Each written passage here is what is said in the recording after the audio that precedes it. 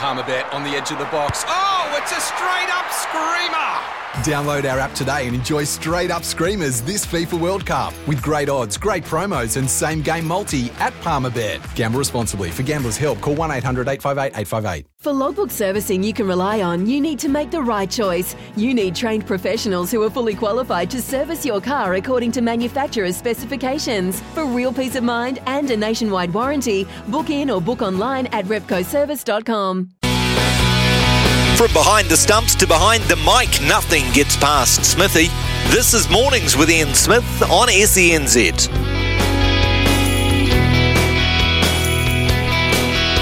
Morena, New Zealand, good morning to you on this Thursday morning. Hope it's a really nice day where you are around the country. Gee, we need a good patch of weather, don't we? But it's still coming in.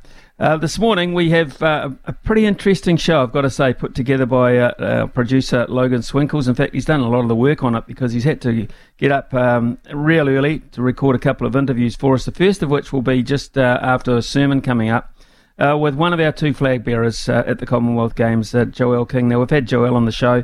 What a lovely lady, but what a wonderful achiever in terms of squash in particular. And along with Tom Walsh, I can't think of two better people to show the flag and carry the flag for us. So, Joelle King. Then around about 9:30, we'll open up the lines and you can perhaps have a chat about the Commonwealth Games, what you're expecting to come up.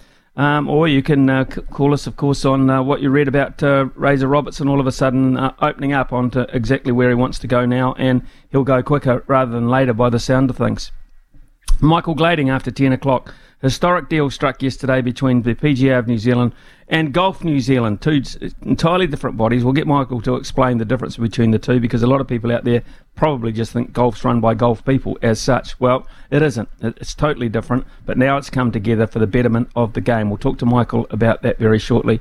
Also, Jordan Oppett and Brad Lewis will be on the panel this morning. Jordan does a wonderful job down there in Christchurch, of course, Brad Lewis as well. We'll be talking about the Commonwealth Games, the rugby, the Warriors, some cricket. Finn Allen scoring 100 overnight to further cement his place in the T20 lineup for the World Cup, one would imagine. We'll have a pacing for purpose horse for you around about 10 to 11. And we'll throw over Greyhound as well about 11:45. But after 11 o'clock, we're talking to Megan Hull. Megan is the women's co-captain for the Black Sticks, and Logan spoke to her late last night to be able to get her on the show this morning. Great sacrifice all round. Busy show. Busy morning. Sport is our religion, and here is Smithy's sermon. Well, one can only surmise at how many times over the last 5 years Scott Robertson's phone has rung with club or country offers from overseas, especially when you consider how many of our coaches with far less credentials are or have been based away from home. Each time a no, each time I'm happy at home with the Crusaders and my prospects going forward. Big money offers too, compounding with each year of continued success. Well, after yesterday's revelations, which in true Razor style he has kept close, they will have already started calling back or initiating for the opening chance to chat to him. Clearly, the straw was his great ally, Jason Riney, signing up to the squad he so badly wants, and even though he of course will have wished him well, it might have been through slightly clenched teeth. I mean, just how many apprentices has he seen come and go to prestigious overseas positions at pretty good returns? Ronan O'Gara is a classic case. Came to Razor and the Crusaders to learn, to glean, and how well did he take it all in? Now, the coach of the European champions La Rochelle, O'Gara, will openly admit his time under Razor, his most valuable in his new career, has him lined up for Ireland, England or whoever at some point soon. Unless New Zealand Rugby act now and give Razor a carved in granite contract to coach the ABs straight after the next World Cup, and a mighty healthy one at that, he will be gone for God knows how long, because once you crack that open home nation circuit, there are a lot of ports of call with very generous price tags. He wants to coach two nations to win the World Cup, one preferably us, surely. The rugby world has caught us up and now looks to lap us. All the Silver Lake money in the world won't fix that unless you have the right people at the helm.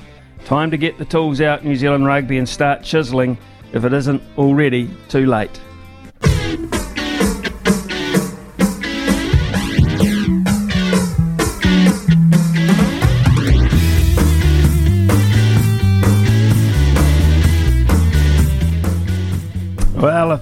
we didn't have a reminder that Commonwealth Games is just a day or so away, then often when they announce the flag bearers for us, we just get a little bit of pride going through the system, because obviously they're always been great servants of New Zealand sport, and it's no exception this time around either. We shall have 2 flag bearers. We shall have Tom Walsh, of course, a legendary shot putter, and one of the great ladies of New Zealand sport. As an individual, she has plied her trade around the world, representing us proudly, and put herself right up the top of the ladder. I'm talking here, of course, of Joelle King. We had her on the show actually not too long ago. She was home for a brief period of time to play in the New Zealand Champs, which she duly won, and then, of course, off to the Commonwealth Games. So Joelle King and Tom Walsh to be our flag bearers, and here's a little chat with Joelle King.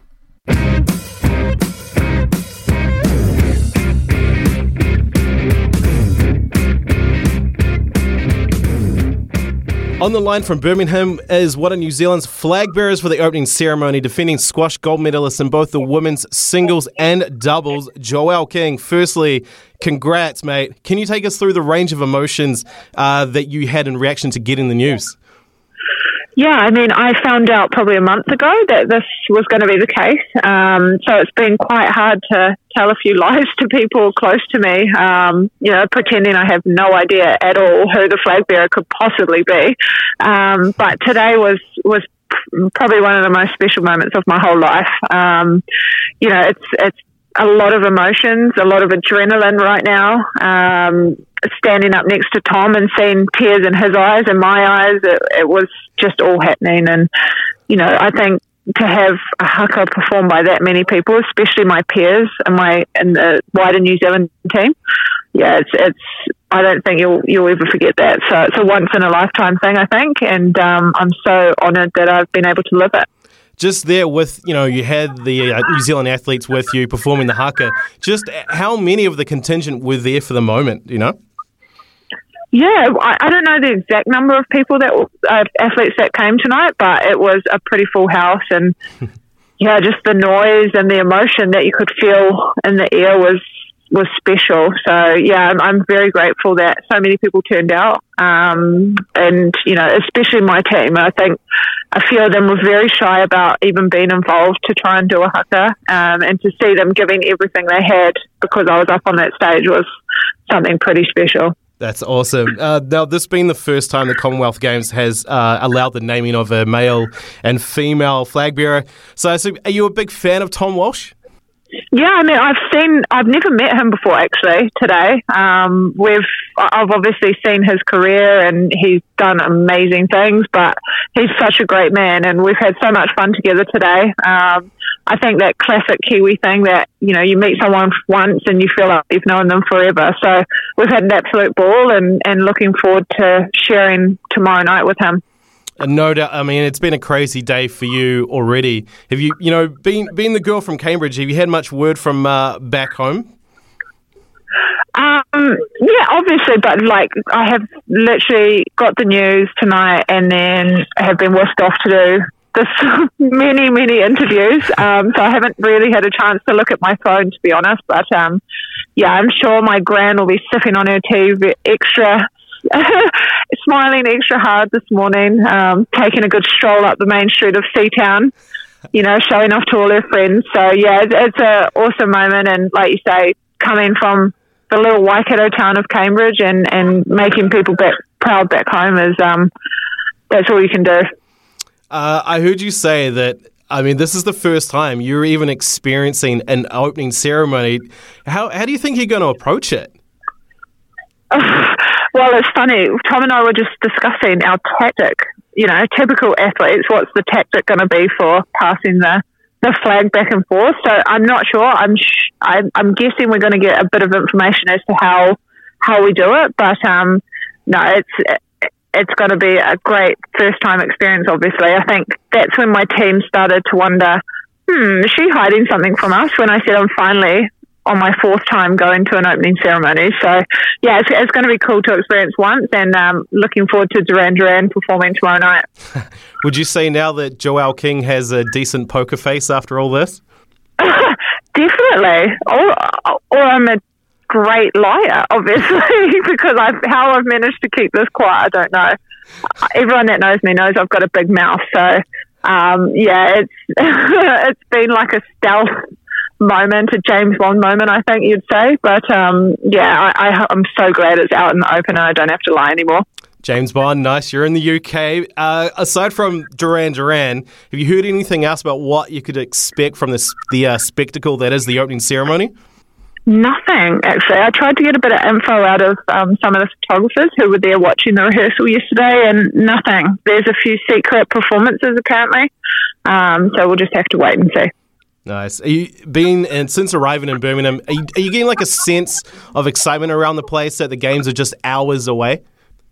Yeah, definitely. I think living in the UK, it didn't really feel real that it was going to be happening. But coming to Birmingham and just feeling a bit of a vibe around, and even what happened tonight, it's definitely go time. So yeah, our team looks loaded and ready to go.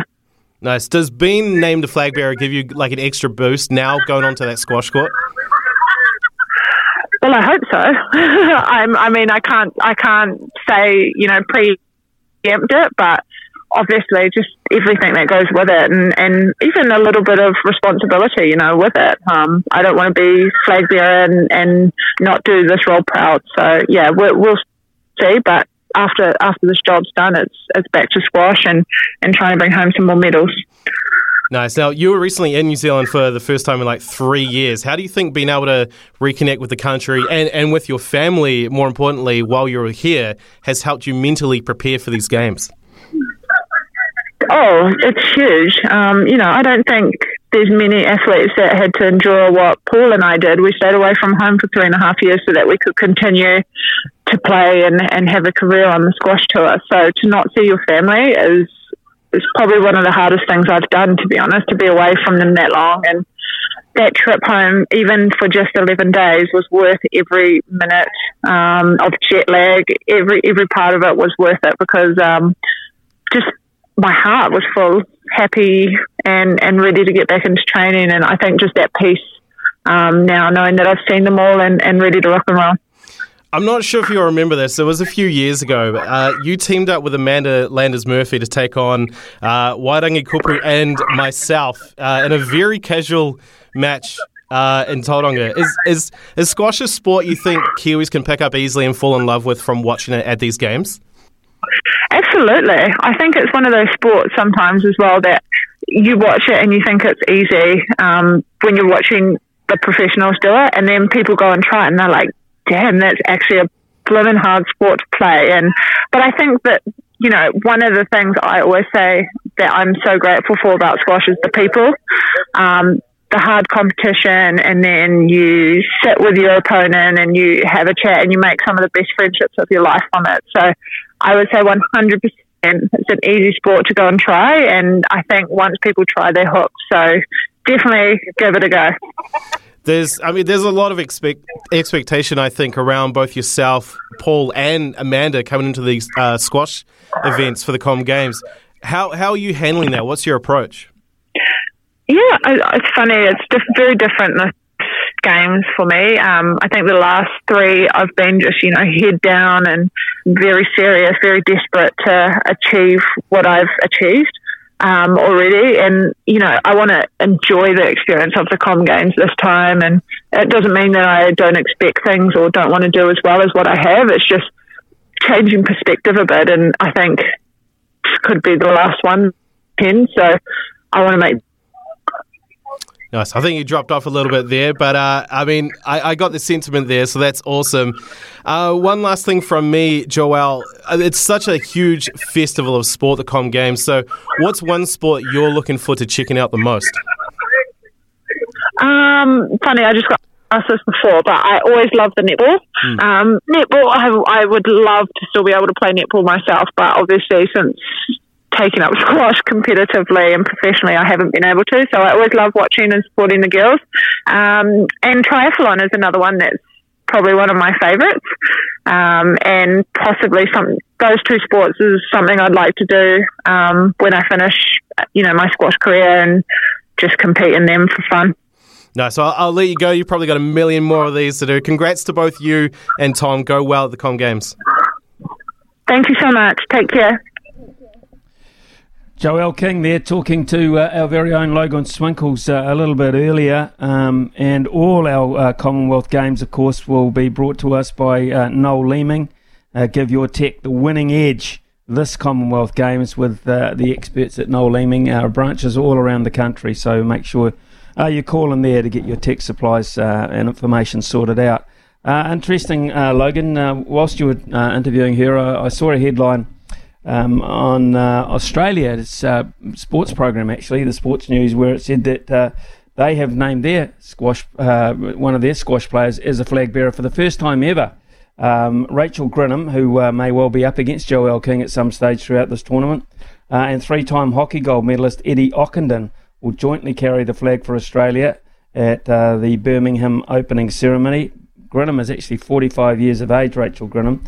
As an 8-time medalist, is the first squash player in the history of the Games to carry the flag. Now, I would imagine that means for Australia, but I was just wondering whether we had a squash player over the years that may well have carried the flag for us, and I'm struggling to recall it, to be fair.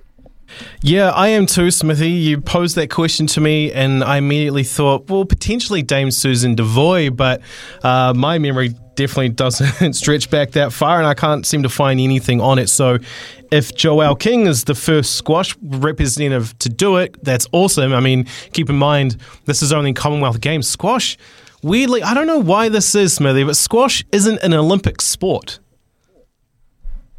Okay, I don't quite understand that either. I mean, it's a global sport, but it's dominated by a few, if you get my drift. So I can see, you know, it can be pushed for. I mean, for instance, I see that India are pushing for, in the next Commonwealth Games, for shooting and wrestling to be reintroduced back into the Commonwealth Games. For obvious reasons, they're very good at it. But I can also, you know, when you look at that, you wonder why squash isn't perhaps in the Olympics. But it's the global reach of squash now. You know, every country would have squash courts and would play squash as such, but only a few dominate it. And that's tended to be the way in squash over the years. It used to be the Pakistanis who would dominate men's squash, and then, of course, now it's Egypt dominate squash across the board. There's been Australians have had great periods of it as well, New Zealanders as well. But the global reach, and I guess that's what they look for in the Olympics, perhaps isn't there. Otherwise, they just haven't fought hard enough for it, Logan, to be fair. So, yeah, but the Commonwealth Games, it's sort of snuck up on us with a lot of the rugby talk that's been going on in the last 10 days or so over the coaching issues, the selection issues, etc., and the losses to Ireland. And the Commonwealth Games behind the scene has just slightly snuck up on us, but it's here with a vengeance now.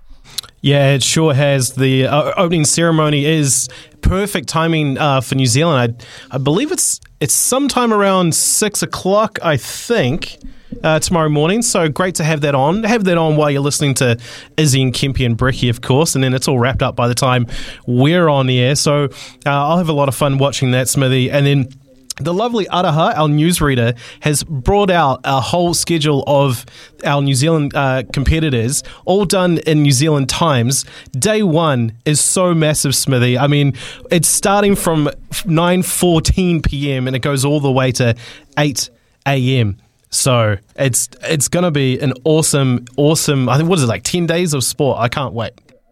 What do we kick off, pass off with? Let's whet the appetite. So whetting the appetite for us, we've got track cycling, the women's 4,000 metre team pursuit qualifications. We've also got swimming, more track cycling, triathlon. Our Black Ferns Sevens will have their first game against Canada at 10 p.m. Of course, later in the show, we're speaking with Megan Hull from the Black Sticks women's side. They will... Oh my God, I'm losing track of the list here. I'm pretty sure they're playing as well. They got Kenya.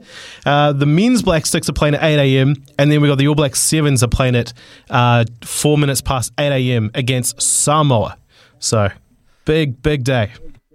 Yeah, first day, I looked briefly at it myself and I thought, really? All that on the first day? I mean, how is it they're going to possibly stretch it out for 10 days if they're doing all these things at once? But then you get a reminder, I suppose, of the scope and the depth of the sports and just how far and away that they are spread throughout. So I'm so looking forward to it. As we've highlighted over the last few days, the memories of the Commonwealth Games are very, very fond. We quite clearly we do better at the Commonwealth Games because the non-Commonwealth countries are not there, and we've got a really proud history of being very competitive in it. Some of my great memories of sport are actually in the Commonwealth Games. So, Logan, it's going to be cool. It really is. And I as I've said a couple of times, I forecast this to be an extremely, extremely successful Commonwealth Games for New Zealand. Yeah, I do too. And one thing with the Noel Leeming partnership you mentioned before, each day during our show, Smithy, we'll be doing a medal tally. So hopefully New Zealand is going to get featured a lot on the show, as it should be.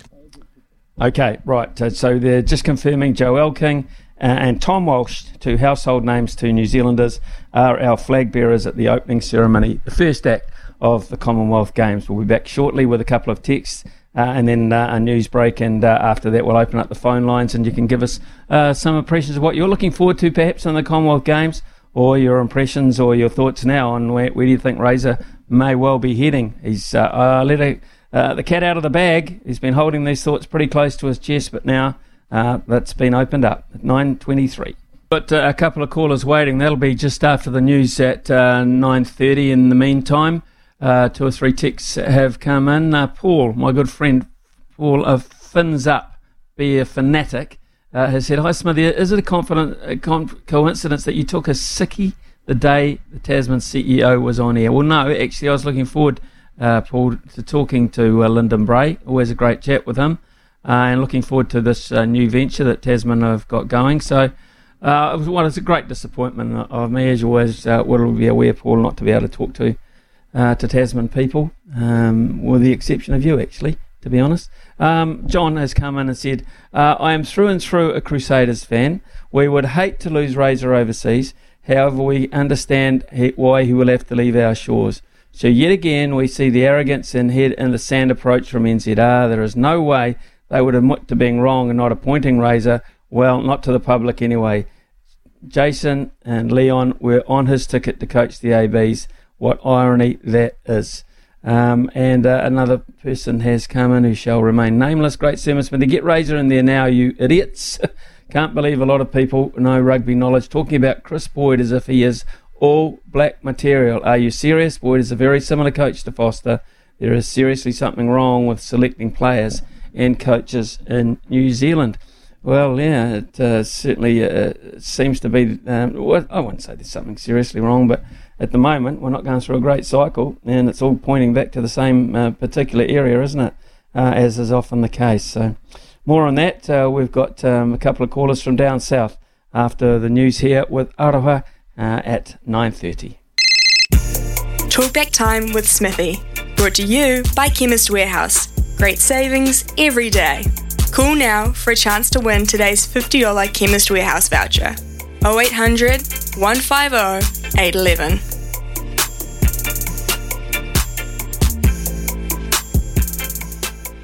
Yes, get on the line, 0800 150 811, and win that Chemist Warehouse voucher. And this morning we've got a couple of guys lined up already. When you look in the dictionary in years to come, or phrases in years to come, and you see the phrase that says the one that got away, I hope they don't have Razor Robertson's name next to it. But that looking like what he said yesterday may well be on the cards. Jeff the ref, good morning to you from the lovely Cromwell. Yeah, you get over the old man flu, buddy.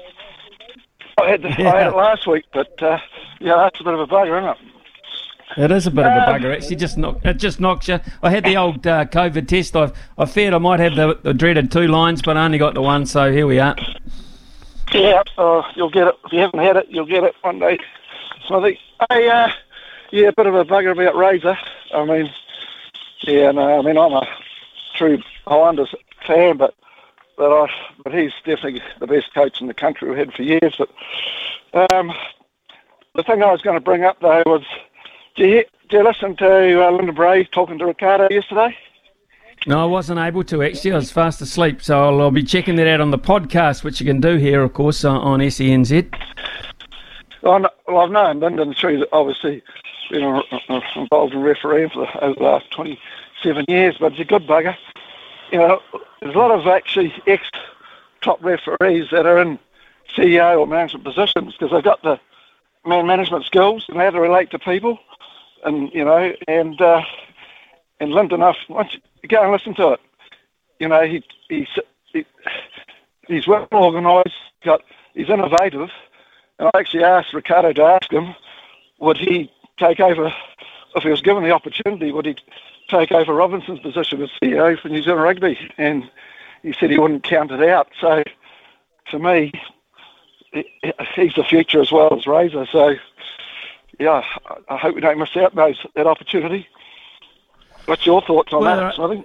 Well, there are some great people involved in New Zealand Rugby, more great people than not great people, and that is why rugby has been so strong over the years. But and a lot of that is volunteer work, as you well know, Jeff. You probably put a lot of volunteer time in yourself. So my thoughts on that are, I think you've got to be very careful when you're looking at pathways and who's likely to fill those pathways into any position in New Zealand Rugby. Just like any position in business, you've got to have a plan, a handing over plan in the wings, because these people can get headhunted. I don't know what a contract's worth these days in terms of its longevity. So many people have get out of jail clauses in their contracts now, as we've seen in the last 2 to 3 days. So, Jeff, I wouldn't discount that either. Progressive, very successful provincial rugby union in this country. So yeah, I see where you're coming from. Yeah, but like I've very hard for some of those top referees, and but he's probably one of the best. He makes you feel part of a team. He wants you to be involved in any of the decision making when he's refereeing, and where some of the other referees, top referees, don't want that. They want to be the man. They want to be number one on the paddock. But Lyndon's just a good bastard, and he can just relate to people. And that's important. That's important, mate. Okay, thanks for your call, Jeff. Appreciate that. Sound like you're halfway up Cardrona on the back of some deep breaths there. So I hope you're all good, man. Dean from Dunedin is called in. Dino, here we go. What do you reckon? Yeah, Smithy, I couldn't agree more with what the mate from Cromwell was going on about with Lyndon Bray. He's one of those Rainbow Warriors too, but who cares? He get out there, does a bloody good job, and he speaks really well. What I was talking to your producer about before is it can only happen in New Zealand, mate. I'm bloody convinced of it. The name Robinson is synonymous with one sport that's like a religion to me, and the other one's like an enigma. But it doesn't help that we've got two Robinsons we're getting really, really tired of, and we got one bugger that we all love to bits, and he can't get the job he wants. Like, where else on the planet would this happen? I don't know, Dean, but here's the thing for me. As I said in the sermon, we've got to be very worried now because we all know what is, we always thought, because we didn't know any different, that Razor was dedicated to the cause, and that cause was within New Zealand shores. And, his record speaks for itself. You only have to go to Orange Theory Stadium and look up on the light pylons to see how successful he's damn well been lately. So, but now we learn on the back of the straw that broke the camel's back, and I believe that was his great mate and colleague being seconded into the All Blacks and him not, he's finally broken. And the thoughts that he's been harbouring, he's been made public, not through New Zealand avenues, actually by an overseas podcast. So, very interesting, Dean, but when he's open like that, and one of the things about Razor Robertson is what he says he means, so it's worrying time. Well, it is, mate, but I'd like him to go to Ireland because I'd like them to win something, because I don't think that they'll go as well as everyone thinks at the World Cup, to be brutally honest. I think Ryan, in 12 months' time, will get that four-pack where it needs to be, and their backline's always going to be world class. Whether we can beat France, beat South Africa, beat England, I'm not so sure. But even Australia, to be fair, there's another classic, Rennie. Like, how the hell does he let go? At the time, he was better than Forster as well. But it's happened forever. Like, the same thing happened in 2007. You've heard me harp on about it. I would have booted the lot to touch. And then Gatlin buggers off, and Deans goes and does what he's doing, and they're all successful. Admittedly, we've won a couple of World Cups, but 2015, fair enough. 2011, extremely lucky. If Wilburton didn't do a tip-tap, well, I think Gatlin would have had his crowning glory there too. But I don't know, mate. Like, I want to support him. I just can't not support him. I'll chase the TAB where the money's good too, though, of course. But it's only here. Like, I don't get it. I struggle big time with trying to work out. Like, these guys are elected members on the board. Like, Southland have got someone that goes, and Canterbury got someone that goes, and Otago have got someone that goes, and Hawke's Bay have got someone that goes. Everyone's got, Auckland probably got 3 guys that go, but I don't understand it. Like, and he's a Taranaki man too, isn't he, Robinson? Like, who's pushing his buttons? Like, why can't we ask him, what did you see in Forster that now it's clear that wasn't there? And no disrespect to Plumtree, because I don't believe he was a selector through all this. He might have been for the last test, but the South African series, but that just makes it worse. They ask him who he'd like, and then they roger him. Like, man, I'd love to have a beer with him. I like Plumtree. Like, he showed his despair when he had his hand on his head after that Irish test. You could just see he was so gutted as a Kiwi, and it's just, they're part of history. That's the hard part. Like, all those All Blacks that played that day will have a reunion one day. But the sad part of it is they created history. You know, Dean, there's an interesting thing here for me. When you get picked to play for your country, you want to play for the shirt or the jersey. That's what you've been seeking in your wardrobe or in your locker, is that shirt with your name on it or your number on it. Then, of course, you get used to that. I mean, you will absolutely every day you'll get up for that particular reason, but it gets to the point where you sort of get used to that if you're a regular member of the side. The next thing you have to do is be motivated by the people leading you from above. And that, I think, is where the issue is at the moment. Zaid from Auckland. Thanks, Dean. Zaid from Auckland. Good morning to you, Zaid. Good morning. Watched a bit of the cricket on Spark, New Zealand versus Scotland. I just want to say I think we've found another opener for the World Cup of T20. Finn Allen, 101 off about 50 rocks. Absolute brute hitting. And I think we've found another gem of New Zealand cricket. Just the depth of New Zealand cricket, we've never seen it before. It's just insane how much depth we've got. You know, Devon Conway's not there. And then you find this kid like a Finn Allen who can just absolutely brute hit it. And you've also got him opening with Martin Guptill, who's New Zealand's pretty much best ever opener in world cricket. I mean, the best ever opener in T20 and one-day world cricket, pretty much. Yeah, totally agree with you, Zaid. Here's the thing. It looks like they're going to line up Daryl Mitchell to play in the middle order and be a closer. And I don't mind that, which means they have to find someone at the top of the order. And then even Jimmy Neesham, 30 off 9. Yeah. It's just like... Yeah, Jimmy Neesham, yeah. Can we just temper it a wee bit, though, Zaid? Can we just temper it a wee bit? And apologies to all you lovely Scottish people out there, but at the end of the day, mate, it's Scotland. It's Scotland. Let's see how they go against the West Indies. Let's see how they front up against Australia and Darwin and the one-day internationals. And we might just get a bit of a leveler there, Zaid. But I appreciate your enthusiasm. You can only score against who you're up against. You're dead right. And 101 and a T20 international, albeit against Scotland, is a very good performance. So, yeah, Gary Stead's over there. He's the boss of pretty much everything going on the playing side of New Zealand cricket, and along with Gavin Larson, they've been trying to get this guy through. Finn Allen, he's been on the fringes for quite a while. Mike Hesson talks very fondly about him, so it looks as if we've got a little sniff of him finding how he's feeling at that level. But as I say, this just temper a wee bit. It is Scotland. Joe, g'day, Joe. Joe from Gizzy. How are you, mate? I'm very well, Smithy. Good to hear that you're back on your feet, mate. Hey, you're just looking through and watching the whole fiasco from us losing the series and now everybody wanting Fozzie's head and everyone praising Robertson. Listen, I think you need to step above that and just kind of find how poor Mark Robertson has run NZRFU since he's come in. Right, there's been huge issues in the female game. where we had mental health issues, which were publicly aired on the socials, and then it took them a long time to clean that up and change the culture, and I still don't think they've done that. When you look at the team makeup and the coaching makeup, and then we come again here, we're in trouble. And Fozzie admitted it to everybody, Smithy, that he wasn't a hands-on coach. He had coaches.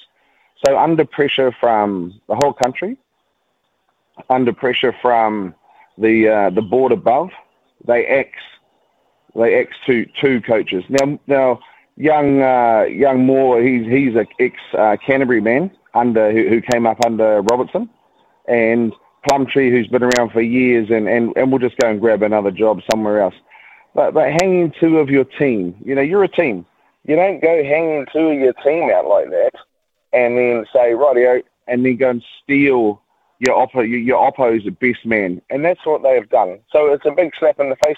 Also, I think you've got to look at Robertson, and he wants out, besides Crusaders, but he's also got a young family, right? And that's another thing that he's looking at.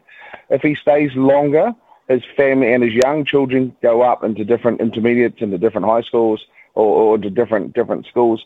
So that's another thing that him and his wife would be looking at, because once you go overseas, and you're the coach of England, or you're the coach of Ireland, or you're the coach of Scotland, the doors open hugely over there, and you rise up, and then you are seen as something quite prestigious.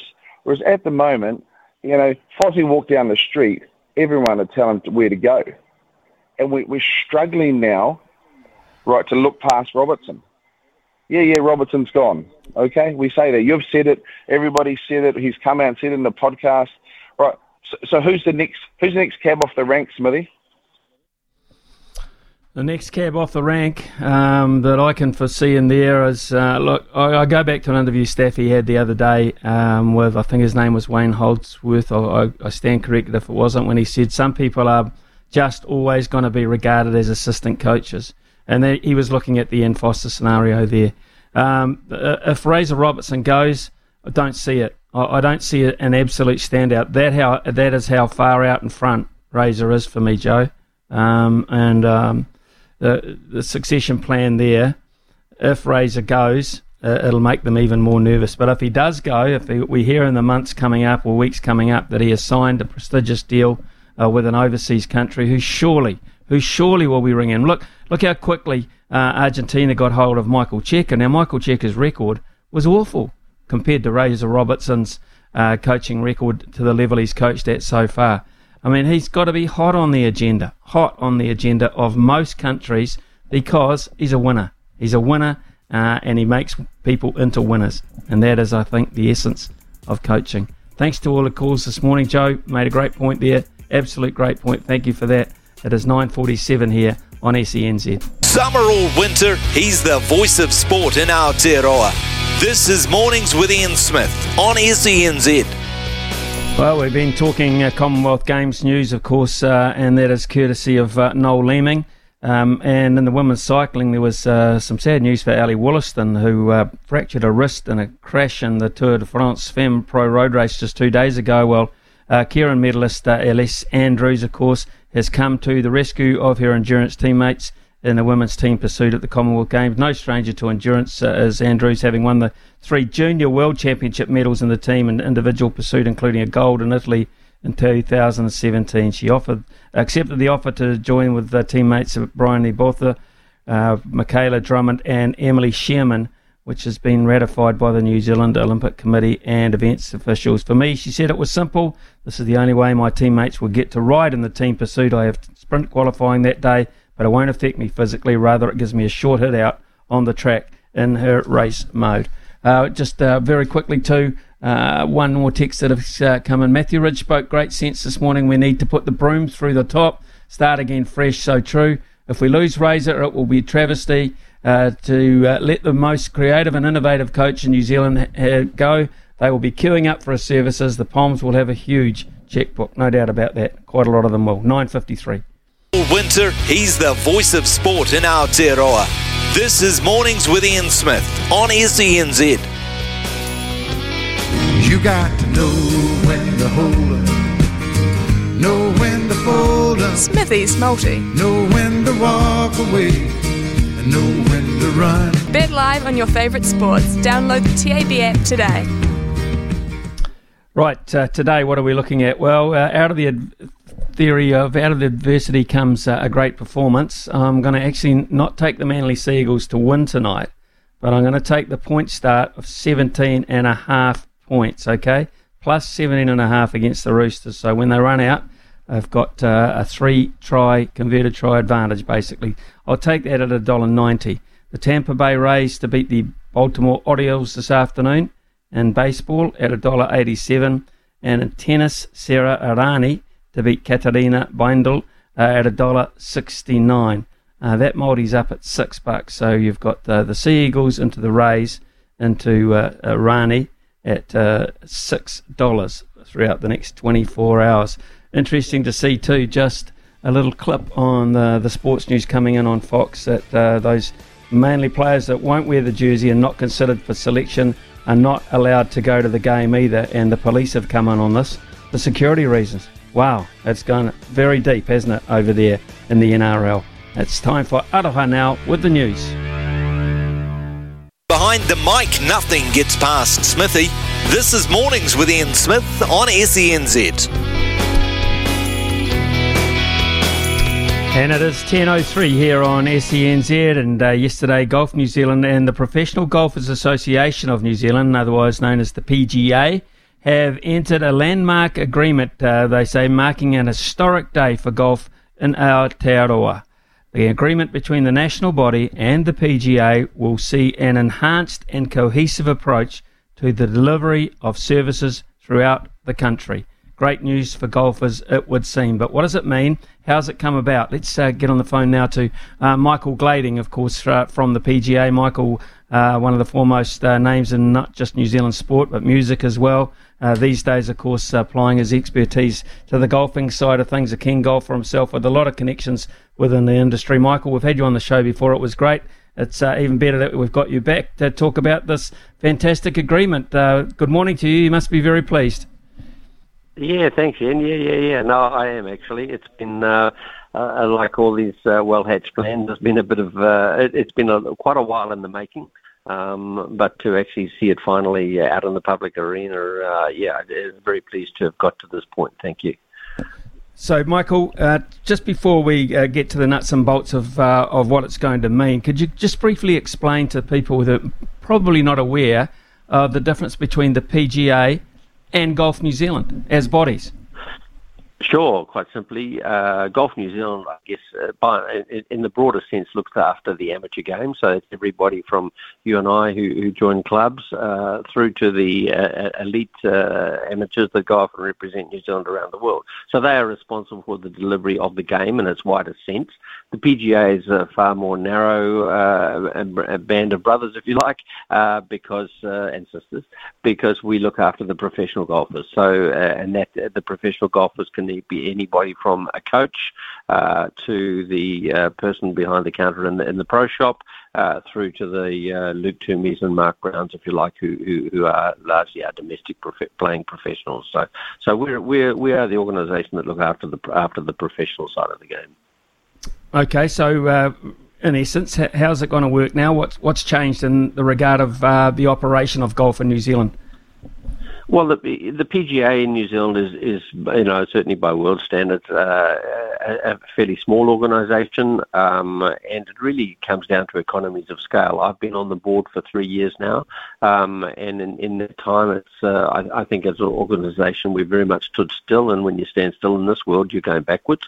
And I think that when as a board, I guess when we looked at our overall strategy and where we'd like to take the organisation, we lacked one thing. And it was a common thing, and that is resource. And resource is generally, obviously, mostly money, and in our case, people. We have some good plans, good ideas. We are very good at certain things, including the education platform. So, if a young person wants to form a career in golf through either becoming a golf coach or even just working in the wider golfing industry, we have a 3-year education platform, which we think is really world class. In fact, I know it's world class.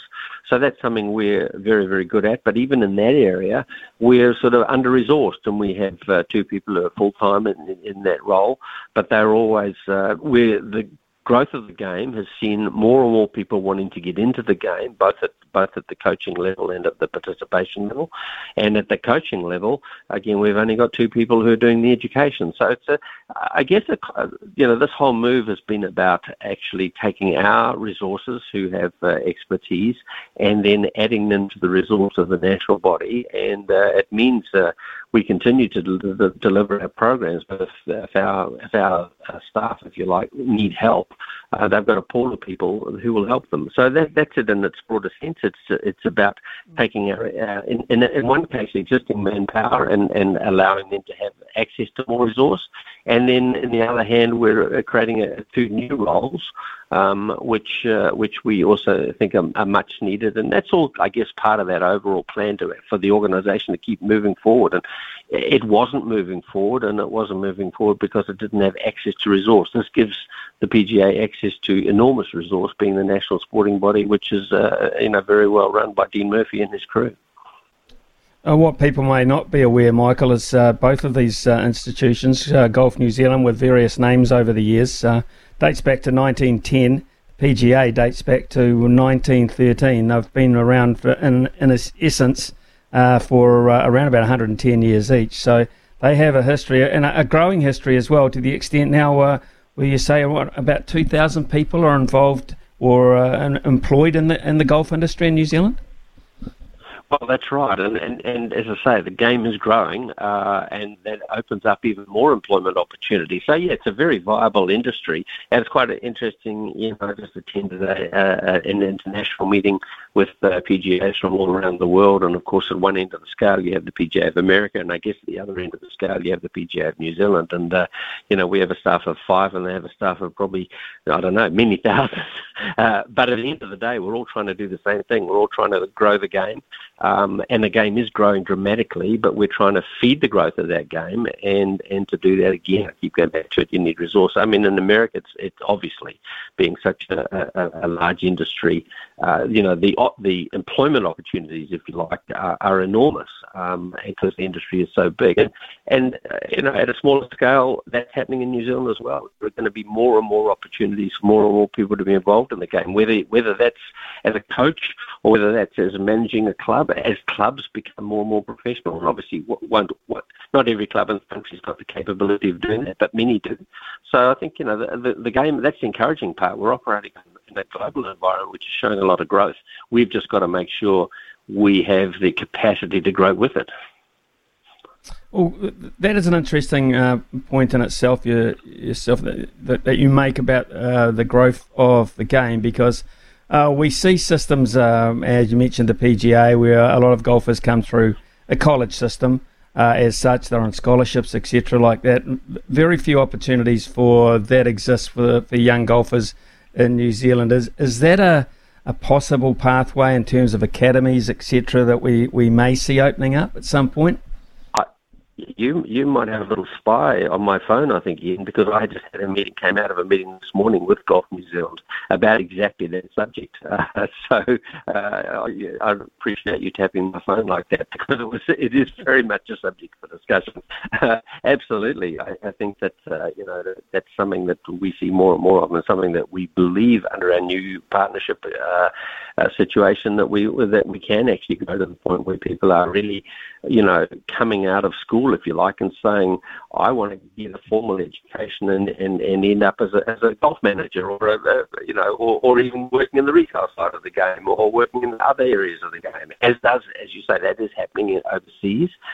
In New Zealand, because of our size, generally we have to be far more generalist than specialist, but I do see that growth that you're talking about, where you can become more of a specialist as time goes on. That's certainly part of and I think with the PGA board now, I guess, if you like, we're trying to put a structure in place that we can then start thinking more strategically along with the subject you just talked about. Is actually, okay, how do we now offer more opportunities for young people who want to get into the game in an employment situation? Michael, lots of new innovations in that. They're all exciting, etc., but most of them require money, as you said, funding. Yep. Where at the moment, do you rely heavily on from funding, and what are the avenues that you're looking at there? Well, again, getting back to, I guess, the limitation of the New Zealand PGA as it has stood so far, is really the vast majority of our funding is just coming from membership fees. So again, if I go back to why did we look at making a change, is because if we wanted to grow the game and we wanted to add to our capacity under the previous model, the only way we could do that was to increase the fees. And if you keep charging people more and more and more to become in a membership organisation, you end up losing people because of the economics of the world we're in, especially right now. So I think, again, Ian, as a board, I think that's a real challenge. It's always a challenge, right, is where you're going to grow your financial base from. But I guess all I can say is that at this point, as a board, we recognise the need to actually widen our revenue base.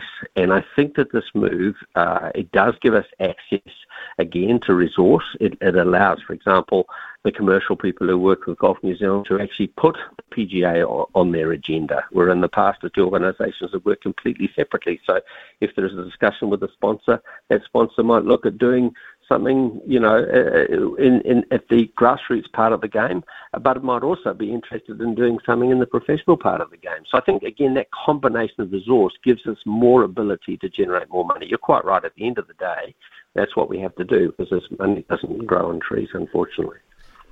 Massive aspect, I would imagine, of tourism in this country are our visiting golfers as well. So I would imagine that when you have talks about anything going forward in golf, you have to look at the visitor side of things as well.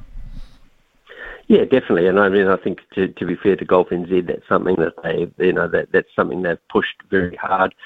Under different government regimes, you've had different focuses, I guess. If we go back to the government of sort of 6, 7, or 8 years ago, there was a very strong government-backed drive on certain aspects of tourism, which included golf.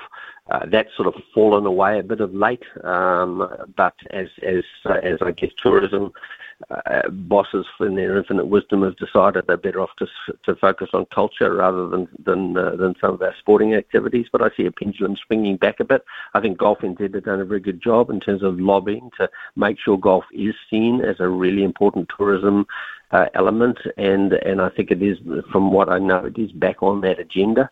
And again, it just opens up so many more opportunities, because as you know, I also run the New Zealand Open, and New Zealand Open is very much a focal piece for golf tourism, and we get what exposure we can around the world, and that, I do believe, has an impact in attracting people to come and play golf in this country, because unlike 20 years ago, we've now got some really great facilities. So again, all positive stuff, but you're right, it takes direction, and it takes money, and it takes, even in this case, it takes, government commitments. And I think that government commitment is starting to come back finally. I can't think of a better 4-day window of showing the beauties of Queenstown, etc., in that region than 4 days of golf coverage, to be perfectly honest. So I hope, like hell, you're able to cash in on that in terms of the tourism department. Michael, you've just mentioned, of course, that you've been away talking with officials from other PGAs around the world. $1 in shortening, the subject of Live Golf came up? Not necessarily in that format, because again, ours is really it wasn't a meeting with the PGA Tour. It was rather with the PGA organisation, and those might be hard again for listeners to really differentiate. But hopefully, what I've talked about isn't. It's more about the vocational side of the game, if you like, rather than the tournament side of the game. But of course, the subject of Live Golf is on every debate, and and I had other non-PGA meetings, if you like, when I was away, and there wasn't the word Live Golf was probably in every single conversation without exception. So it's a very hot topic, as you can imagine, around the world right now. So can I ask you this question, and I imagine a lot of people have thought about this. If, say, because of these people that go to Live Golf who have signed contracts with Greg Norman, etc., to go there, of course their opportunities to play around the world diminish because of that, but it does open up windows because of the tournaments they can't play all of a sudden, one of which might be the New Zealand Golf Open as such. What would you do if, or would you even consider having players from Live Golf, if they wanted to come to New Zealand, play golf, have a bit of a breather, get away from the spotlight as such and play in your tournament? What would your attitude be, or have you even thought about that? Yeah, we've definitely thought about it. I think fence sitting in this particular case is probably really the right thing to do, dare I say it, which if you know me well, you know that the last thing I normally am is a fence sitter. I tend to be black or white, much to my wife's chagrin. But I think in this case, we are everybody who's not day-to-day involved in it is really hoping it will reach some sort of /settlement /level. Right now, it's a very toxic discussion. And look, we have a very good relationship, for example, which I have to say was built through Golf NZ with the Royal and Ancient. And as you know, if you may recall, last year we were actually granted some spots, qualifying spots for the British Open. We're trying to keep that back on the table. And if we were to take Live Golf players, that would be off the table, I'm sure. So look, I think it's one of those things where there are certain things in life. It's great to be the first cab off the rank because you win the race. Sometimes being a later cab off the rank is probably the right thing to do, and I think that might be this case. Okay, Michael, I'm sure we'll have a great reason to ring you again when some more decisions around that are made. And honestly, as we're getting into the second half of the year, we certainly want to talk to you more about your tournament coming up as well. So, hey, thanks for enlightening us on this new development. Very, very, very exciting news and terrific for golf all round, which at the end of the day is the main reason for it. Cheers, and thanks for your time. Travel safe. Thank you very much, Ian. Take care. Yeah, Michael Glading there, of course, from the PGA, just outlining this new deal between Golf New Zealand and the PGA and the benefits of that particular deal. And yes, don't worry, I think at some point in the future they'll just start to spread their wings, some of those Live Golf players. They'll go for the Asian tours, they'll go for those ones where they can come. They're not necessarily coming for the money because right here and now, to be honest, the prize money of the New Zealand Golf Open compared to what they're making and just signing on fees doesn't even equate. It's not even in the same conversation. But to come and play and just show your face in another area of golf may be part of the agenda. We don't know. We might see that. 10:19 here, panel next. Big talk, big opinions, the panel. Talk to me, yeah. Experienced panellists on with us this morning, and Jordan Oppett and, of course, Brad Lewis. Jordan, if I can start with you. A revelation from Razor on a podcast from overseas, not to one of our local journalists, but his time might be a little bit shorter than people think in this country. Oh, I know. Good morning, Smithy. Good morning. I think it's Brad as well. Hey, Brad. Look, I love Razor's honesty. I always have. I think he tells it how it is, and good on him for shooting his shot, I guess. I mean, you'd like to think he's not the one that gets away from New Zealand rugby, because I think there'd be so many people absolutely gutted by that, because he's one of a kind, Razor. He truly is. I spend a lot of time around him, and I have for the last few years, following the Crusaders, and he's got an aura about him that is, I would say, unmatchable. He's definitely one of a kind. And I mean, I spoke to Colin Mansbridge, CEO of the Crusaders, on Sunday, and asked him how the conversation went down between Jason Ryan and Razor when Jason did leave to the All Blacks. And he said one word, and it was emotional. And I can imagine it would have been, because Razor is someone who's always tried to help his assistants get places too, and it's just so unfortunate he's not there yet. But I think his time will come. It's got to. I just hope he's not the one that gets away. Jordan, I just wonder how often over the last 5 years his phone has rung anyway with offers from overseas, not nations as such, but high-profile club sides, and he said no. I mean, we said no because he's still here, but I just wonder now if those same people will call or new people will call, and what his attitude will be right now. Oh, yeah, totally. I would say his phone would have gone hot as soon as that happened, because I'm sure there are teams all over the world who would love to snap him up, and we know that there have been offers. He's spoken about that in the past, but I don't know whether it's sort of he wanted to send out a bit of a warning bell to New Zealand rugby that if they don't start listening, that maybe he will have to consider these more. I mean, he's always said he wanted to wait until his boys were at an age, or his children were at an age, that they were able to, go forward in life and make their own decisions too. They're nearly finished at high school, I believe. So the time is now for Razor. It really is. And he said that himself. I was actually surprised he was so old. I mean, he's still young, but, also old. He just comes across like this, hip kind of, I don't know, I thought he was younger than that. But, the time is now for Razor. It really is. And I think a bit of a warning bell, really. Yeah, a warning bell, all right. Brad Lewis, what did you make of it yesterday? Because it wasn't on through New Zealand avenues, but the news came quickly here. Yeah, interesting strategy from Razor, and I think a really good one. You can only imagine what that conversation with Eddie Jones was that he would have had last week. And speaking to Miles Harrison, a really, really excellent English rugby commentator, he kind of said to me a couple of weeks back that the English Rugby Union will almost be hoping that Ian Foster can turn this around so that they can take a run at Razor post the Eddie Jones era, which will conclude at the Rugby World Cup. I mean, can you imagine the money that the English Rugby Union would throw at Razor to become their head coach? It would be astronomical. And Steve Hansen this morning telling Tova O'Brien that he says Razor's time will come. He just needs to bide his time. And he actually said he doesn't think he needs the international experience before becoming an All Blacks coach. And he sort of just his advice to Razor was to be patient. His time will come. But when you're as good a coach as Scott Robertson, who has won in every single coaching environment he's ever been in, including underage international rugby, you're gonna command big salaries and big offers from some of the best teams in the world, and that's international teams, not club teams. Well, they're testing his patience, if that's Sir Steve Hansen's attitude, and quite clearly the fact that Jason Ryan went across was almost the straw that broke the camel's back, I was thinking, Brad, in that respect, because straight away we get this announcement and this revelation from Razor as such. And we all know, we've seen it with Brendan McCullum, the pound is very powerful. Enough pounds, if enough pounds come down the telephone line, mate, you'll go, won't you? You'll just go. You would hope, Smithy, and I know that we don't have a lot of trust in the NZR, right, with what's happened recently, but you would hope that they have an open line of conversation with Scott Robertson. And look, a lot of All Black fans wanted him in this job last week.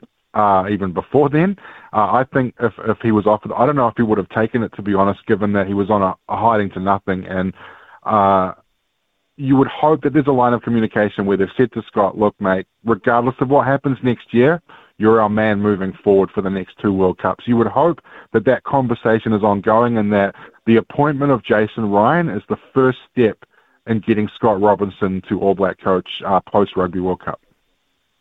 Absolutely do. We'll take a quick break for some news with the lovely Aroha, and when we come back, more from Jordan Oppett and Brad Lewis here on SENZ. I'm so stoked for them both. I mean, as you say, popular choices. The emotion got me this morning, seeing, Tom Walsh, who's a bit of a, I don't want to say a big teddy bear, I'm not sure he'd appreciate that, Smithy, but it really brought it home how much it means to them. And I guess in terms of the games is here now, I guess opening ceremonies and flag bearers rather always make you realise it's right here. And I'm actually really pumped for it now. I'm excited to see Tom Walsh get to work. I'm excited to see Sophie Pascoe, Dame Sophie Pascoe, I should add. I think it's going to be a very emotional game for her. She's just got the one race, and the person that we've always gone to if Sophie had have done well in the pool with Nana Pascoe, the matriarch of their family, who unfortunately passed away just before Sophie left. So I think there's going to be a lot of emotion in that. I look forward to seeing the cricket as well, the White Ferns in action. I think it's going to be interesting to see how that team goes. Obviously the re-inclusion in the Commonwealth Games, but also from the team perspective, given everything they've been through in the last, as you could say, just about year now, I would say. New coach, how that's going to go. But look, I think it's going to be really exciting. A lot of medal prospects over there. Let the games begin. Let the games begin. Let the Warriors stop bickering on the field, Brad Lewis. That's what we're hearing. Senior players saying they need to end this on the field stuff. So it's not just in the boardroom or in the front office, so to speak. I mean, can we just wipe this season out, Smithy, and just can we just stop playing? I don't know, mate. It's so depressing. I love this club. I love it so much with a passion. It's been a passion of mine since '95, and this has to be the worst season in club history. I know that they got the wooden spoon one year under Frank Endicott, I think maybe first year of Super League. This is the worst season in the history of the Warriors, and last week sort of epitomized their entire season. A first half where they were fantastic. They defended superbly. They defended for their line. They defended for their club, and they scored a couple of really nice tries. And Sean Johnson ran the cutter exceptionally well. In the second half, they were horrible. It was a pathetic performance, and I don't know how the team can go from 40 minutes of greatness to 40 minutes of being pathetic. And yeah, like every week after the game, we see Tohu Harris comes out and criticizes team for lack of effort, or Jazz Tavanga. And they need to get on the same page. Look, hopefully Andrew Webster can come in and make some changes. But, man, I fear for the team next year. I know we've got a few roster changes coming in, and there's some good players coming into this team, some good young players. But I fear for next season too, Smithy. I don't know how this club can turn it around. We've seen it with the Bulldogs for the last 5 years, where the same sort of things were happening at their club like 3 or 4 years ago. I fear for next season, and I fear for the future of this club with the current state of their culture. It's a real worry. Jordan Oppert, we rely on you now that you've got the green light for your new stadium down there. 13-3, the councillors voted in favour of it. I just wonder how much progress have they made since that vote, because we need you for almost like a weekly update. Well, look, the commute's still the same, adding another 3 minutes each way home, Smithy. I'm just actually having a look outside now. Can't really see that far down, but look, the fences are up still. I have noticed there's an extra, when I went past last night, I did notice there's an extra couple of entry points for those making excavation work. So, look, any progress is good progress at this rate, because it's been sitting as it was for God knows how long. So, look, we'll take that as a win. But, yeah, more than happy to provide your weekly update. And I just wonder, with just on the subject of rugby league, that will enhance, I would imagine, a chance down there with a great facility like that of a possibility of a second side? Oh, don't say that. Well, look, I've got to say, actually, rugby league is massive here in Christchurch. It is a big sport. A lot of people do play it. I understand, actually, the Hornby Panthers are the big ones, but they're currently using Ngāpunawai, so that's a pretty nice facility out there for them as well. They've got a little mini stadium out there, but I'm sure they're loving the prospect of being able to play in the stadium too. So look, never say never. A lot of talents come from here, I think, actually, and a lot of people as well, until this idea, have had to leave the South Island and head up north if they wanted to crack it, because unfortunately down here you're in a little bit of a bubble if you're playing league. But yeah, really strong competition, a lot of teams play, and a lot of people love it.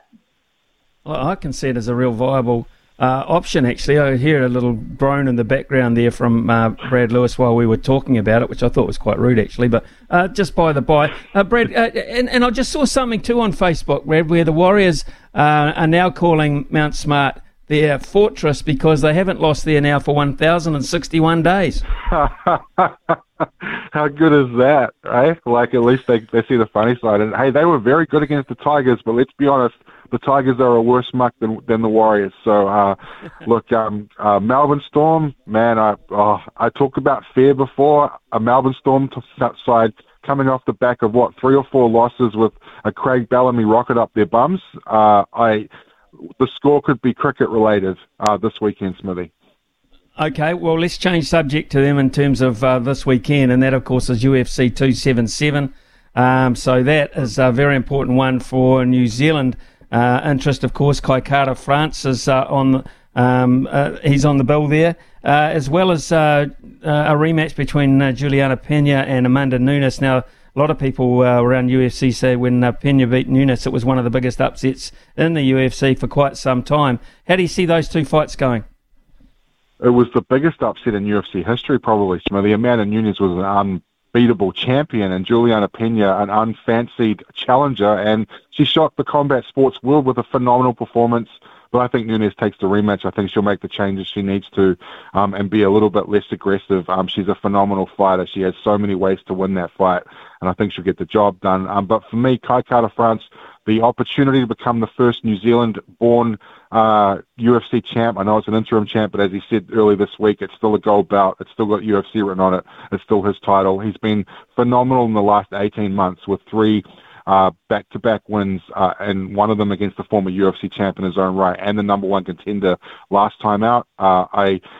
You wouldn't find a nicer bloke, Smithy, in New Zealand sport than Kai Kara-France, and a guy who works so hard to where he's got to. And you look at his record, and a lot of people will say, like, 22-9, what's this guy doing? But in the last 10 years, he's 17-3. So that shows me that he's found something in the last decade. You know, it was the first sort of year and a half of his career where he was taking fights at ridiculous weights and had a 50-50 record.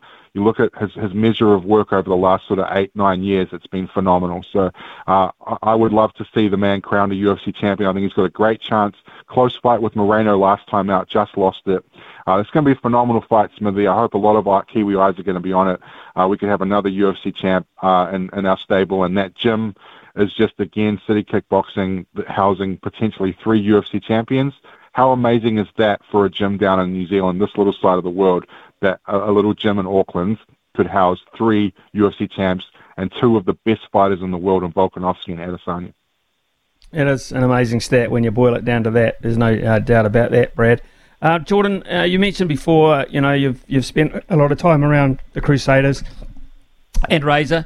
But what about Jason Ryan? A lot of people don't really know too much about Jason Ryan, apart from his fine record with the Crusaders. Are you confident he is the man to fix this forward pack, get it going in the right direction, and his personality? Can you tell us a wee bit about that? Yeah, I mean, Jason, to be fair, he doesn't front a lot in media circles. It's usually Razor and then the coaches, the captains rather. But I see a lot of them out there. He's got a real rugby brain. He's super, he's textbook kind of coach, and that's what Razor said he loves about him. He's always got the gadgets out, whether it be an iPad, whether it be an actual handbook, like a handwritten notebook. He's always doing things by the book and his textbook, and I think you can't fault that. As a person, he's always super professional. I feel like he comes into every media briefing and he knows exactly what he wants to get across. He's very articulate in what he does. I guess that comes on and off the field too.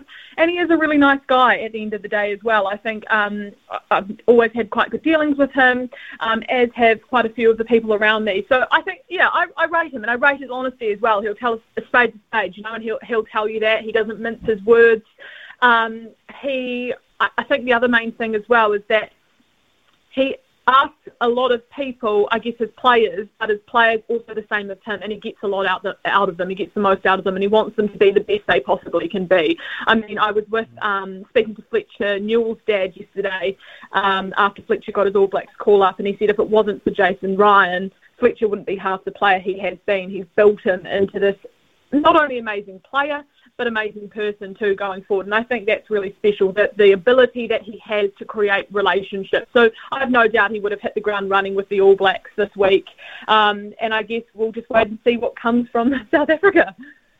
We will, but it is interesting, and I'm not being snarky or smarty here, Jordan, to think that the very first change that he makes out of necessity because of injury, he pulls in a Crusader, of all things. Could you believe that? Yeah, I mean, look, let's not go there, Smithy. Let's not go there.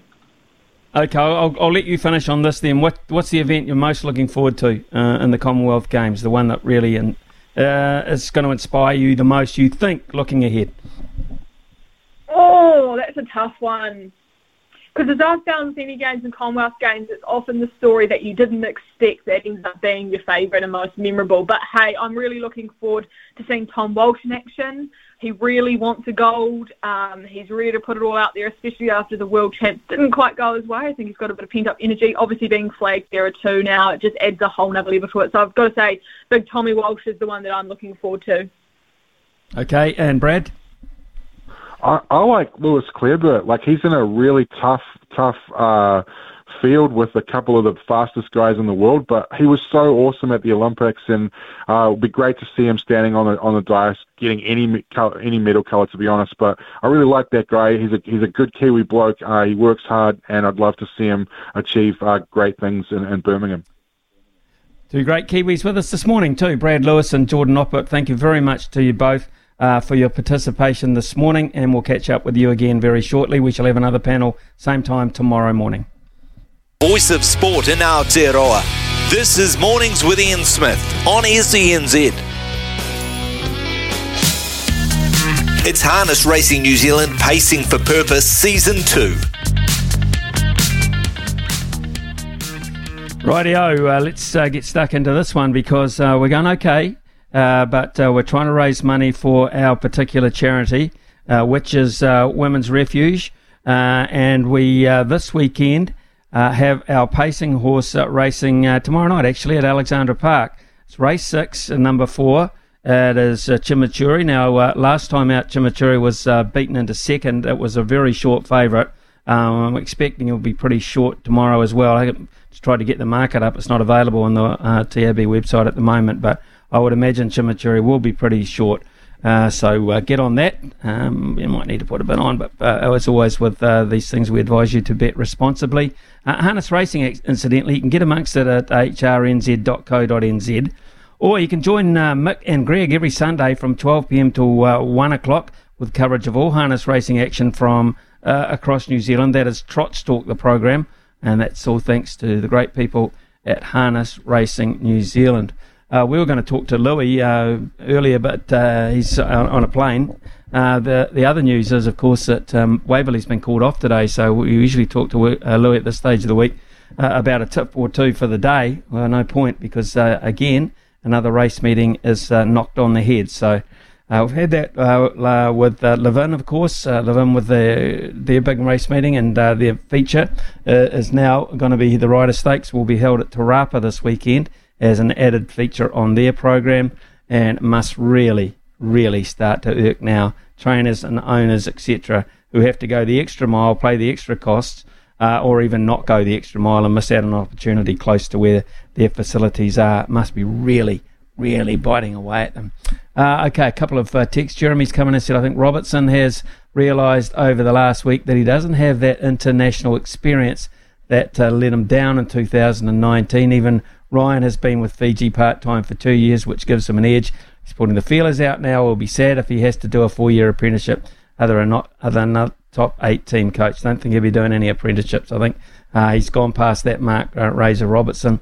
He would be looking at top jobs. Squid's come in and has said, agree, Smithy. Foster will always be seen as an assistant no matter what he does. And a successful one at that. Hansen never had that because of his prior international experience and personality. If Razor goes, we need to be all in on Rennie and hope that the All Blacks remain one of the 2 teams he coaches in the future. Rennie will be better after his Wallaby stint. Sure, he's growing coach every day and a fine person. On the subject of rugby coaches, of course, we've got Chris Boyd now. Smart move from the Highlanders, adding Chris Boyd to their coaching program underneath Clark Dermody. That's from Jamie at Wanaka. Well, Chris Boyd knows how to win them. He's done that well, and he's done particularly well as he's left New Zealand and decided to come home. So they're all out there. There's hundreds of them literally in the making, and I don't exaggerate there. We've got so many coaches in this country who are on the pathway to doing great things. The question is, will they be able to do them at home? Margaret, I'll give you this final say for the hour. And good on you for texting in too. What we're seeing is the outcome of someone mediocre, Robinson, appointing someone mediocre, Foster, because they're jealous of someone brilliant. There we go. Margaret summed it up quite nicely in your words, and I guess also in the words of a lot of other people around the country, because the groundswell is we're worried that Razor is going to go before we get first dibs at him. It is 10:52 here on SENZ. Greyhounds at Cambridge and Addington today, at least 99 times out of 100. The weather doesn't affect the greyhounds. They're pretty rugged sort of individuals. They go in most things. They certainly are, Smithy. Good morning to you. Yeah, it was funny you say that, actually, because last week Cambridge was abandoned, but it was Lure issue, so glad to have them back today. 13 races on the program. I really like Thrilling Fern in the distance. I know she's 1.9, but I think that's generous. She's been beating these type of fields week in and week out for Karen Walsh. So if you're looking for one to put through multi, I think she's a nice play. And in race 8, number 6, Girl Maria, she's a really nice type for Arch Lawrence. She's at 360. I thought that was nice shopping, Smithy. And on the sports side of things, of course, we do have the UFC to look forward to on the weekend. And Kai Kara France has been the best backed head-to-head in the market, with 74% of money staked in Kai Kara France by KO or TKO, the most popular method of victory, at $7. I've got a nice bonus back around the UFC as well. Back the two Kiwis and get in their corner. You can place a pre-match head-to-head bet on Kai Kara France or Blood Diamond in the UFC 277, Smithy. And if your bet misses, we'll refund you up to $50 as a bonus bet. So a nice incentive there to get them behind the Kiwis this weekend. Absolutely, Pip. You have a great day with the Greyhounds. Cambridge and Addington coming up for you today on the back of the news that Waverley, in terms of the gallops, has been called off due to track and weather conditions. The country has copped some really, really bad weather. But having said that, it's not a good look when it continues to happen. And one off at the weekend as well, which has been transferred, the feature race, which has been transferred, of course, to Rapa, and I'm referring to the Ryder Stakes, the time-honoured Ryder Stakes, having to change venues. 11 o'clock here on SENZ. Here's Aroha with the news. From behind the stumps to behind the mic, nothing gets past Smithy. This is Mornings with Ian Smith on SENZ. Right, well, the Commonwealth Games begin with the opening ceremony tomorrow morning, New Zealand time, and the Black Sticks women take on Kenya in their first Pool B match tomorrow, 8 p.m. New Zealand time. So not long after that, and they're in action on day one. Megan Hull is the Black Sticks women's co-captain, very experienced campaigner, of course. And a little earlier today, producer Logan Swinkles caught up with Megan for a chat on just how it's all setting up for them.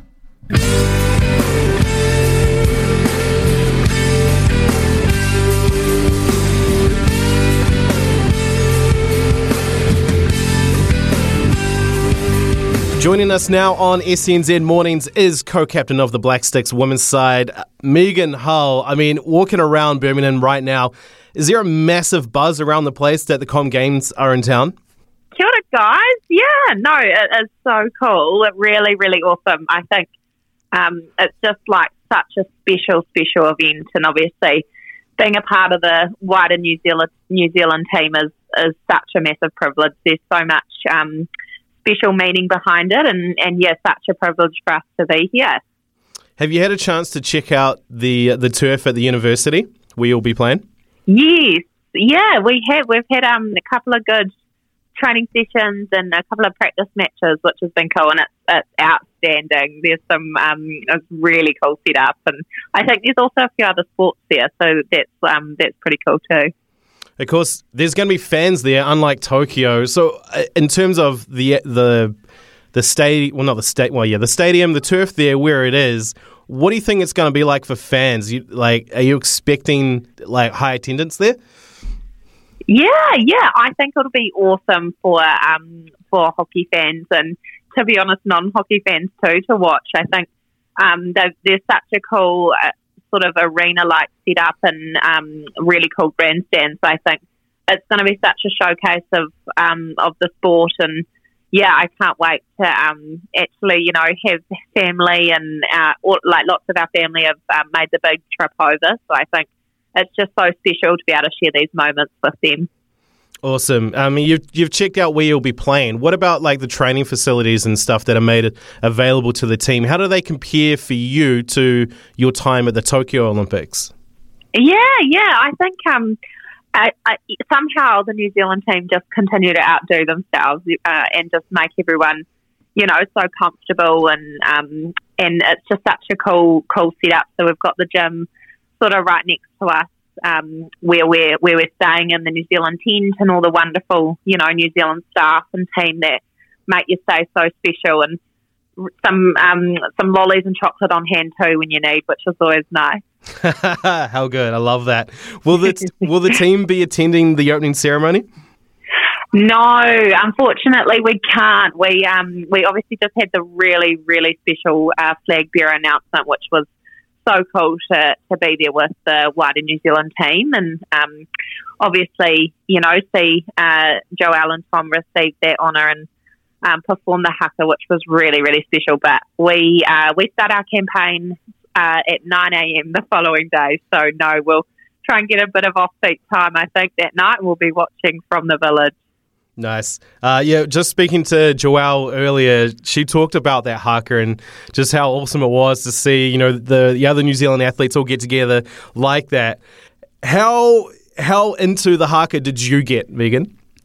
Yeah. Oh, it's pretty special. It's actually something as Black Sticks, we've really taken on board, and we've done a few practices here and there. So it's been so special, and we got it delivered to us when we got it performed to us when we arrived at the village, and then obviously I think it's such a special meaning, and it's such a beautiful thing that's so special to New Zealand. And I think obviously sport is such a wonderful way to bring people together, and that really epitomises that.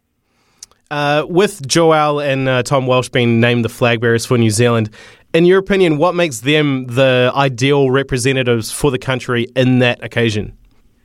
Oh, I think obviously, you can look at their accolades and see how many, medals and Commonwealth Games and Olympics and World Cups and World Champs they've attended, and they're obviously incredible athletes and leaders in their fields and in sport, but also I think obviously they're just wonderful human beings, and so, lovely and approachable, and, just absolute awesome New Zealanders, which, I think is so cool, and, really obviously so special. I'll throw this one at you. I mean, don't feel like you have to answer it, but if you had to choose one Kiwi athlete to carry the flag at these games, who would it be and why? Oh, goodness me, that is a tough question. Apart from our two wonderful flag bearers. Who else? I think there's a lot of phenomenal athletes here, and lots of people that have done so many amazing things. So I don't actually know if I can single anyone else out. Thank goodness I'm not on the selection committee for these things. But I think it's very cool that we have a lot of inspirational people around. That's very, very cool. Yeah, no doubt it would have been a tough job trying to pick two. Switching to the hockey, since becoming co-captains, how have you and Olivia Mary worked together to create, like a supportive environment for the less experienced players coming into these games? Yeah, well, I think we obviously have had a really awesome World Cup campaign just recently, and we're actually coming into our 7th week on the road together. So I think that can I think we're going to end up being maybe 9 or 10 weeks that, could either make or break you. And I think, honestly, I'm so lucky because Liv is such a Wonder Woman to do this beside, but equally we've just got an incredible group of girls and wonderful management.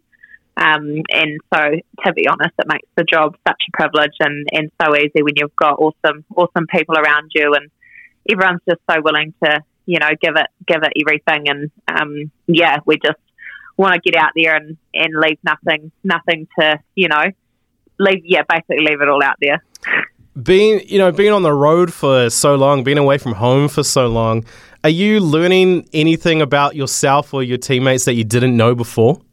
Oh, definitely, so much. I think obviously it's such a cool way to get to know people so well, and I think everyone probably has their days where maybe they're not feeling 100, and that's also so fine, and it's nice because that's what we can do as teammates is maybe when someone's not having their best day, and we can pick each other up. So I think we've learned a lot about each other and some good ways and maybe some challenging ways. But I think at the end of the day, we're a really tight knit group, and I think it's just such a learning and growth period for us. So it makes me feel super honoured to be a part of. Nice. You and Olivia, of course, filling some pretty massive shoes there from Stacey Mickelson. From that recent World Cup, how do you think the dynamic of that co-captaincy helped the Black Sticks perform as well as they did? Yeah, obviously Stacey's super legend lady, and we feel super honoured to sort of be in this position. I think Liv and I probably we both say we probably complement each other a wee bit. So it's quite nice in the way that we can have each other's backs, and maybe some of her strengths are my work-ons, and maybe vice versa. So we're really lucky, and I think being such good friends, it's really helpful. And like I say, we just have such a cool group of girls. So makes it pretty easy. Prior to leaving for the World Cup, the team didn't get a lot, didn't have much international game time aside from, the series against Australia. And then, you had Darren Smith coming in, taking on that coaching role in the interim. What has he brought to help you in this period of time? Yeah, for sure. I think he brings so much calmness and obviously a lot of hockey knowledge and experience. So, he brings such a cool, calm, collected approach to our group, and alongside our incredible management and Shay McAleese, Verity Sharland, Bryce Collins, and obviously we've got a lot of, others that surround that support. I think they all really complement each other so well, and we have a real, respect and trust in them, which is really cool. So we know that that's such a big thing, and that we're a real collective, and I suppose we just want to continue to, believe in ourselves and leave nothing to chance. In times of, the pandemic, sometimes it's been hard to, establish bonds and connect in ways that teams probably would have done in the past. And then, culture has obviously been a real big focus in sport recently. Verity Sharland coming in there to help with that. So how would you characterize the culture around the team at the moment? Yeah, no, 100% agree. I think it's something that's ever evolving, and like you say, it's actually such a special time to be able to be away together and really sort of, obviously when we're training at home, we're working so hard on our hockey, and we've all got basically jobs and other study going on, so it's really nice to be on tour and spend so much time as people away from the turf too. And I think Verity is so amazing in the way that she connects people and sort of brings that bigger purpose to the group, and I think that's something that we really buy into, and I think it's just such a credit to all of our sort of staff and our group that we have come a really long way this year. And I think at the end of the day, we just want to have each other's backs and know that we stick together no matter what. And,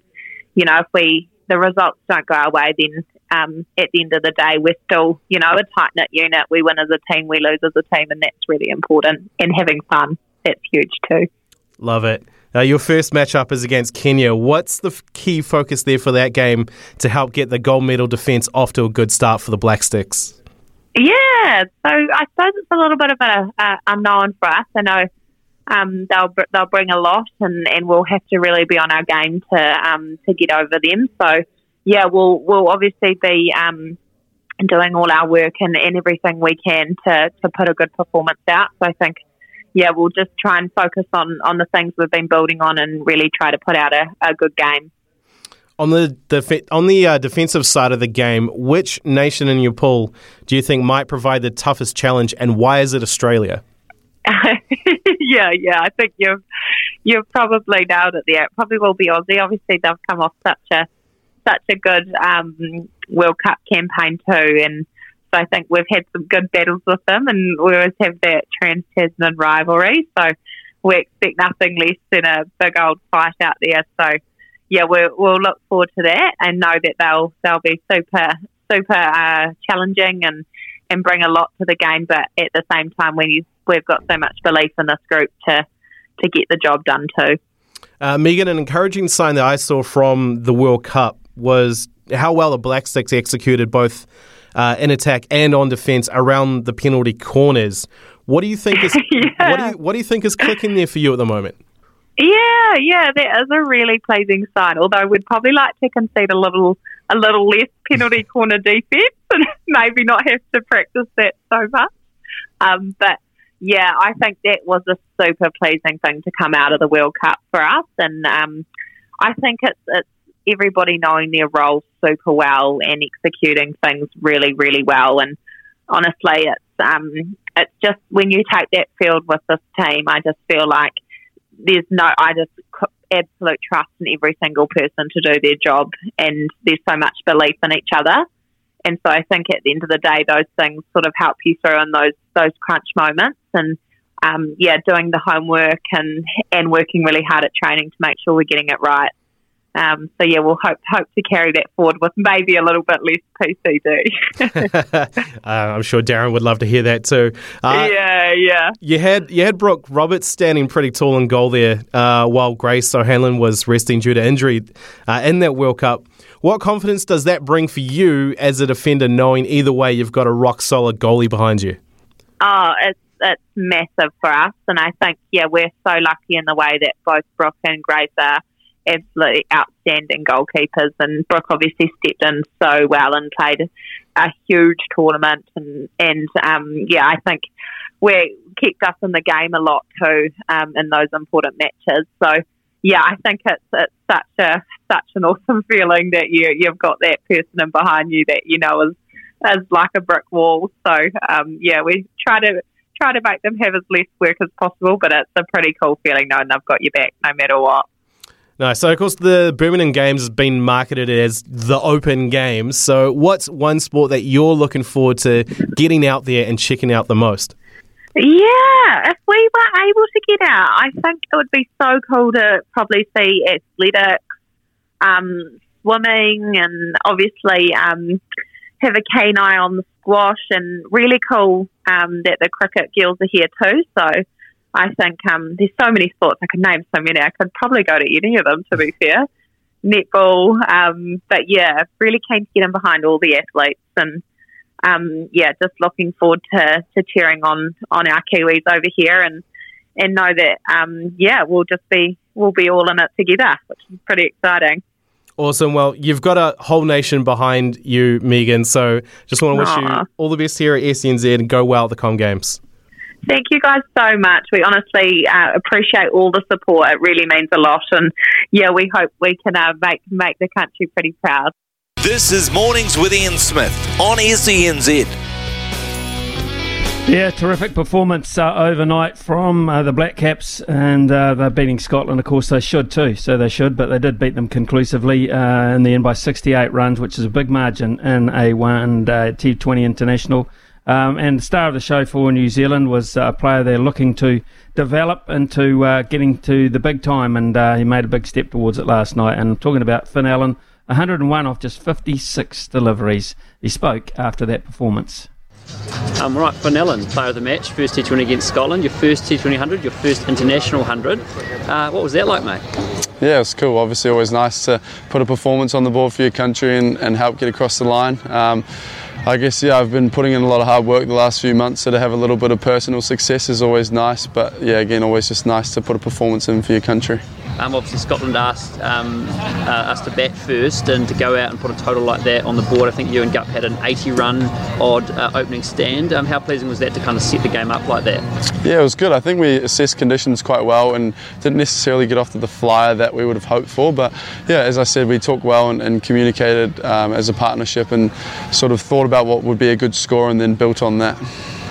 In terms of this venue, it obviously is a bit different to some of the other grounds we play on around the world, but what kind of did you enjoy about batting on that surface? Yeah, it was nice to get a flat wicket. I think early on we sort of had to stay true to sort of our positions and everything, but as it went on it got a bit flatter, and smaller boundaries always nice as a batter up top as well. So it's a nice place to play cricket.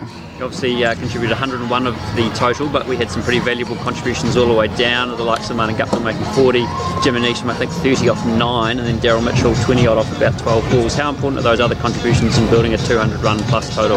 Yeah, seriously good. I think the guys came in and they assessed conditions pretty well. We tried our best to sort of give feedback back to the group whilst we were out in the middle, but the guys came in and blitzed it straight away, so that obviously contributed really nicely to us getting a big total. Obviously you have made a couple of starts on this tour. How pleasing was it to kind of really push forward and actually make that 100? Yeah, it's always frustrating, getting a start and sort of not kicking on. And as I said, I've been putting a lot of hard work in, and yesterday I think we had a really good day. Good chats with Steady and a few of the other guys helped a lot. So I think it's obviously pleasing to sort of get that across the line. what for you gets you into that space where you perform until you mentioned those chats, those preparation? What's the kind of key for you to get yourself into that place? I think for me it's just keeping things simple. I have my little pre-ball routine and that sort of thing, and then just being as clear and simple as possible has just worked well for me, yeah. Nice. And then when it came to defending that title with the ball, obviously Scotland managed to have quite a stubborn opening stand. What was important in terms of bowling on that surface, obviously with 2 more games here at this ground? I think it was important that we just didn't let them get away from us, which I don't think we did. They're obviously allowed to bat well and play good shots, but we knew sort of as the game went on, the rate was going up and up, which we wanted, and ultimately that resulted in wickets falling. Obviously a few wickets for spin with Santner and Sodhi. How important will that spin be, do you think, in the next couple of games? Yeah, well, I assume we'll be on the same wicket, so I think it'll break up and potentially spin a bit more. So yeah, I mean, it's obviously important, and we've got some really good spin options as well. Bracewell didn't bowl as 4, and obviously GP there as well loves to turn the arm over. So yeah, I think we've got a really good matchup going into these next 2 games. One last one. Obviously, the team's been sort of had a real focus in this tour on fielding and work in the field. Obviously, this is a slightly different ground. What were the kind of the keys to trying to sort of field on this surface and staying alert? Yeah, it's quite bumpy out there, so I guess we wanted to fully commit and keep our standards high regardless of where we're playing, and I think the boys did that really well. Obviously you have to be a little bit more careful of what's going on out there with the bumpy outfield, but no, I think we did really well in keeping our standards high. Well, that was Finlay Hugh Allen. He's a 23-year-old, of course. You kind of figure that Finn is a new boy on the block, and he is to a small degree, but having said that, he's played 10 T20 internationals, 3 one-day internationals. His highest one-day international score, of course, 60, but last night capping the lot with 101. He's a player with an extremely good strike rate. That's the key. And at the top of the order, along with Martin Guptill, you've got 2 bullets in your gun there and the initial outburst. And if they're both going to play and fly, and if they both come off, you're going to score plenty. If one of them comes off, you're going to get a good score. And I like that theory. I really do. There's a lot of criticism of the way that Daryl Mitchell played in the last T20 World Cup, and that he was a bit slow at the top of the order, which put too much pressure on at the end. Hey, in the end we got to the final, and he was one of the standout players. So there is that method as well if you want to go about it. But New Zealand perhaps just need to up the ante a wee bit, and if they're going to do that, then Finn Allen, of course, is very integral to that. Had a text come in from Andrew. So I missed the end of your chat with NZPGA guy. Well, it was, of course, Michael Glading. When and where is the New Zealand Open? Well, it's down in Queenstown again. It's at Millbrook.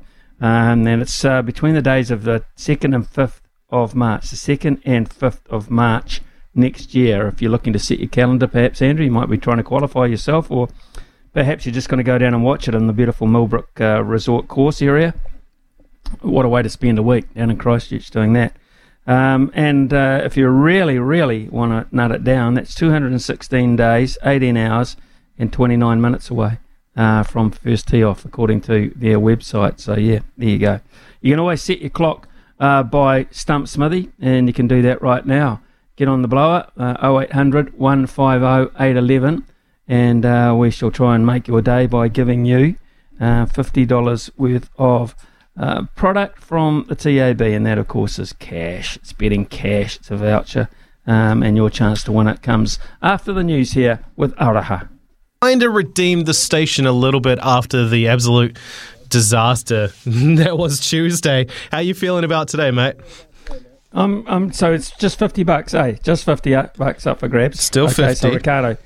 So Ricardo didn't win, obviously, quite clearly. I'm feeling quite good about things. But again, it just keeps coming back to these gnarly questions that you're setting, these gnarly categories, which I'm finding it very, very hard with anything like an encyclopedic brain when it comes to the stats and history of all sport, including cricket. Really have never been a person to dine out on that. So, I mean, I'd start off in some cases way, way behind the 8 ball with some of our competitors.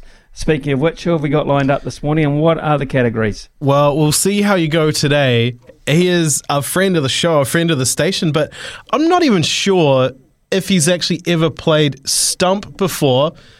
Zaid from Auckland, come in, mate. Hi, yeah, I always struggle to get through for Stump, so I haven't played it for quite a while. I think I played it back in the early days, maybe a few times when John Day was doing it before you came in, Logan, but I don't think I've done it too much. I struggle to get through at 11:30.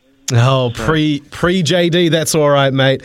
Well, you listen, you know how it works. I'll give you the categories, Today, it's the Commonwealth Games, or the Commonwealth Games.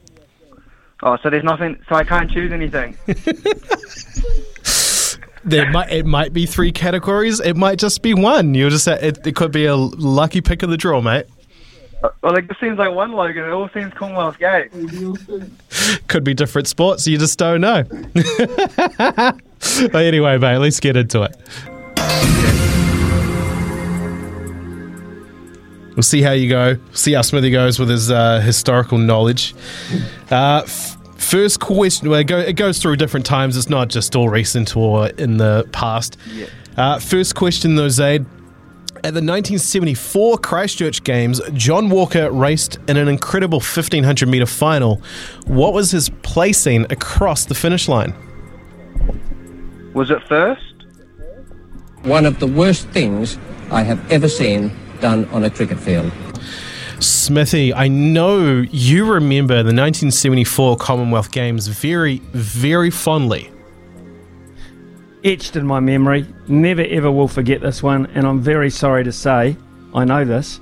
And it is, of course, he finished second to the legendary Philbert Bayi of Tanzania. Just a couple of chips down the wicket, right in the slot, and away it goes. Sure is. Unlucky there, Zaid, mate, but keep trying through on the lines at 11:30 or just before 11:30. Would always love you to play again. Luke from Dunedin, you're up next, mate. Come in. Morning. How you doing? Good. How are you? Good. How's your Commonwealth Games knowledge here, mate? Depends. It could be good, could be rubbish. All right, well, this next question number 2 is a bit more recent. At the 2018 Gold Coast Games, which country did the Black Sticks women's side beat in a penalty shootout to make it to the final? Oh, I'm just going to go Argentina. One of the worst things I have ever seen done on a cricket field. Smithy? I'm going to say England. Just a couple of chips down the wicket, right in the slot, and away it goes. That's right, dramatic fashion. It was just the way it seemed to go for the Black Sticks women's at those Gold Coast Games. Very dramatic, penalty shootout, straight through to the final, and then they won 4-1 to beat Australia. How good is that? Sorry, Luke, back to the pavilion for you. Gareth from Christchurch, lucky last. Hey guys, Smithy's in good form, so there we go. Yep. See how we go, mate. Best of luck to you and to Smithy. TAB, $50 bonus bet up for grabs. Nikki Jenkins remains New Zealand's youngest ever gold medalist at either the Commonwealth or Olympic Games. How old was Nikki when she won the women's vault at the 1990 Auckland Games?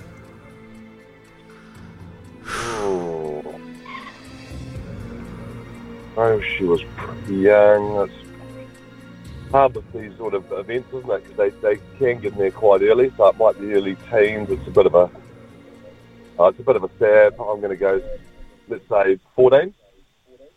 Just a couple of chips down the wicket, right in the slot, and away it goes.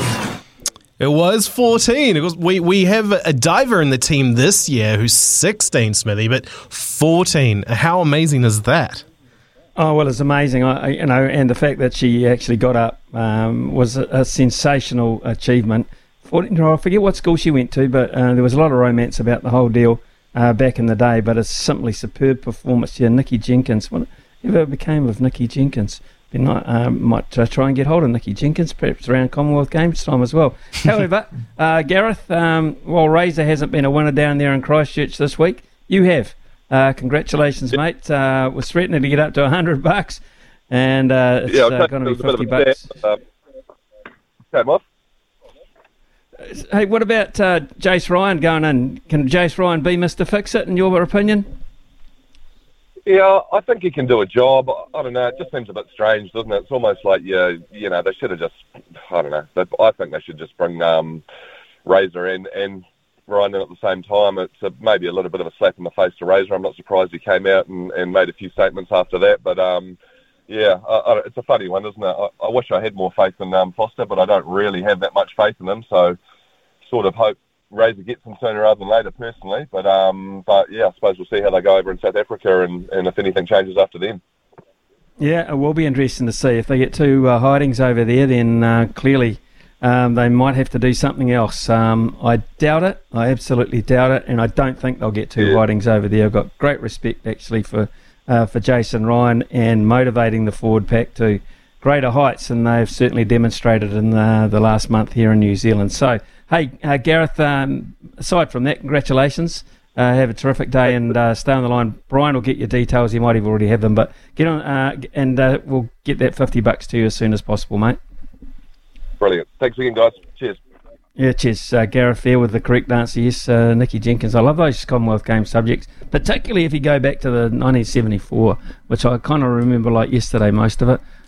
So yes, let's continue on with that theme tomorrow about 11:30 tomorrow morning. We shall have more, and of course we've got other things to talk about in the next half an hour or 20 minutes actually before we hand over to Staffy, including a number of your texts which we'll reply to, and we'll give you a greyhound for charity very shortly.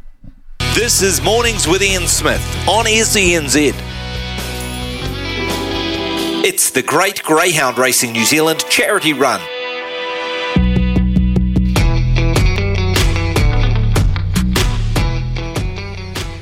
Yes, well, we'll always have a greyhound for you, of course, and this week our greyhound is race 7, number 5, and that's at Cambridge today. In fact, Queen Nancy is the name of the dog. Queen Nancy, should have asked Pip about its chances, actually probably be calling that race. Race 7, number 5, Queen Nancy, Cambridge today, and that, of course, any proceeds from that. And our greyhounds have gone well. We're up around $1,100 for Women's Refuge, so we're pretty proud of that. Tune into SENZ every Sunday, of course, 11 a.m. to 12 p.m. for Greyhound Racing New Zealand's Dog Speed. It's hosted by Mark Rosanowski, Andy McCook, and others. So don't miss a beat with Greyhound Racing New Zealand's Dog Speed. So, yeah, look out for that this afternoon. Race 7, number 5, Queen Nancy. A bit of sport news coming in from around the world, and Sarpreet Singh has, of course, the all-white midfielder, has re-signed with German football giants Bayern Munich. What a great signing, but will be out on loan again next season. He signed with Bayern in 2019. He's just extended his deal to at least 2024. Last season he was on loan to Bundesliga 2 club Jan Regensburg. He'll return there with the new season starting next month. He ended last season with an injury which forced him, of course, out of New Zealand's World Cup qualifying campaign, and in particular that last match which we lost against Costa Rica. And it'll be interesting to see who the Pakistan cricket coach has got the same attitude with Brendan McCullum, and otherwise win, lose, draw is off the table, because they've got some hell of a task to set today when the last test match between them and Sri Lanka happens. They've set a record target of 508, and they have been restricted to 89 for 1 to keep alive their hopes of a series win. This is Sri Lanka, and Sarah's levering a victory. They lost the first test, of course. This test match being played in a beautiful stadium at Galle, which is played just alongside a castle, or a fort, actually, more a fort than a castle. The host declared Sri Lanka at 360 for 8, robbed of precious time as only 6 overs could be played before the final session, before bad light stopped play on day 4. Opener Imam ul Haq, who was very good at batting for a long period of time, was on 46 stumps. Pakistan 419 runs still to get in the improbable target. Babar Azam, who is now rated, I think, as the number 1 batsman in the world across all 3 forms, will be part of that run chase at some point. He's in now. He's on 26. But wonder what Brendan McCullum would say to them. Look, 416 in a day with 9 wickets in hand. Of course we can get him. Good luck. No blame if you don't. Let's go out and have a crack. 419. I remember after the last test match, Ben Stokes saying, I was kind of hoping they set us 450 just as an extra challenge. That's how well they are going there. All right, a few texts to get through as well before we say goodbye for the day. Whoever is providing comms advice to Razor needs to be working for NZR. Authentic, honest, and with integrity. The man is a winner. He creates winning coaching and playing teams. I hope NZR finds a way to get the man involved with the AP. He's a game changer. JJ, I think you're part of a very, very big group there with those sentiments involved. Morning, Smithy. The problem with Razor is he's a star, and that doesn't fit inside the square that Out of Touch NZR have drawn their perfect coach wish list in. I don't believe those idiots will ever. I don't believe these idiots will ever give Razor the job. He's just not their preferred type. Skill just doesn't come into it for them. Here we're going more so at the organisation. At least we're leaving Ian Foster and Sam Cane alone and going a lot deeper in this because of the decision-making processes. Here's a couple regarding you, Dean. Brendan says, Dean, play a violin. In other words, you're on the same theme. And here's another one too. Chris saying, what are the TAB odds on your mate Dean from Dunedin calling Ian Foster by his real name rather than Forster? I would say they're pretty big, actually, to be honest with you, Chris. He's got Forster on his mind, as they know. There's never been a Foster.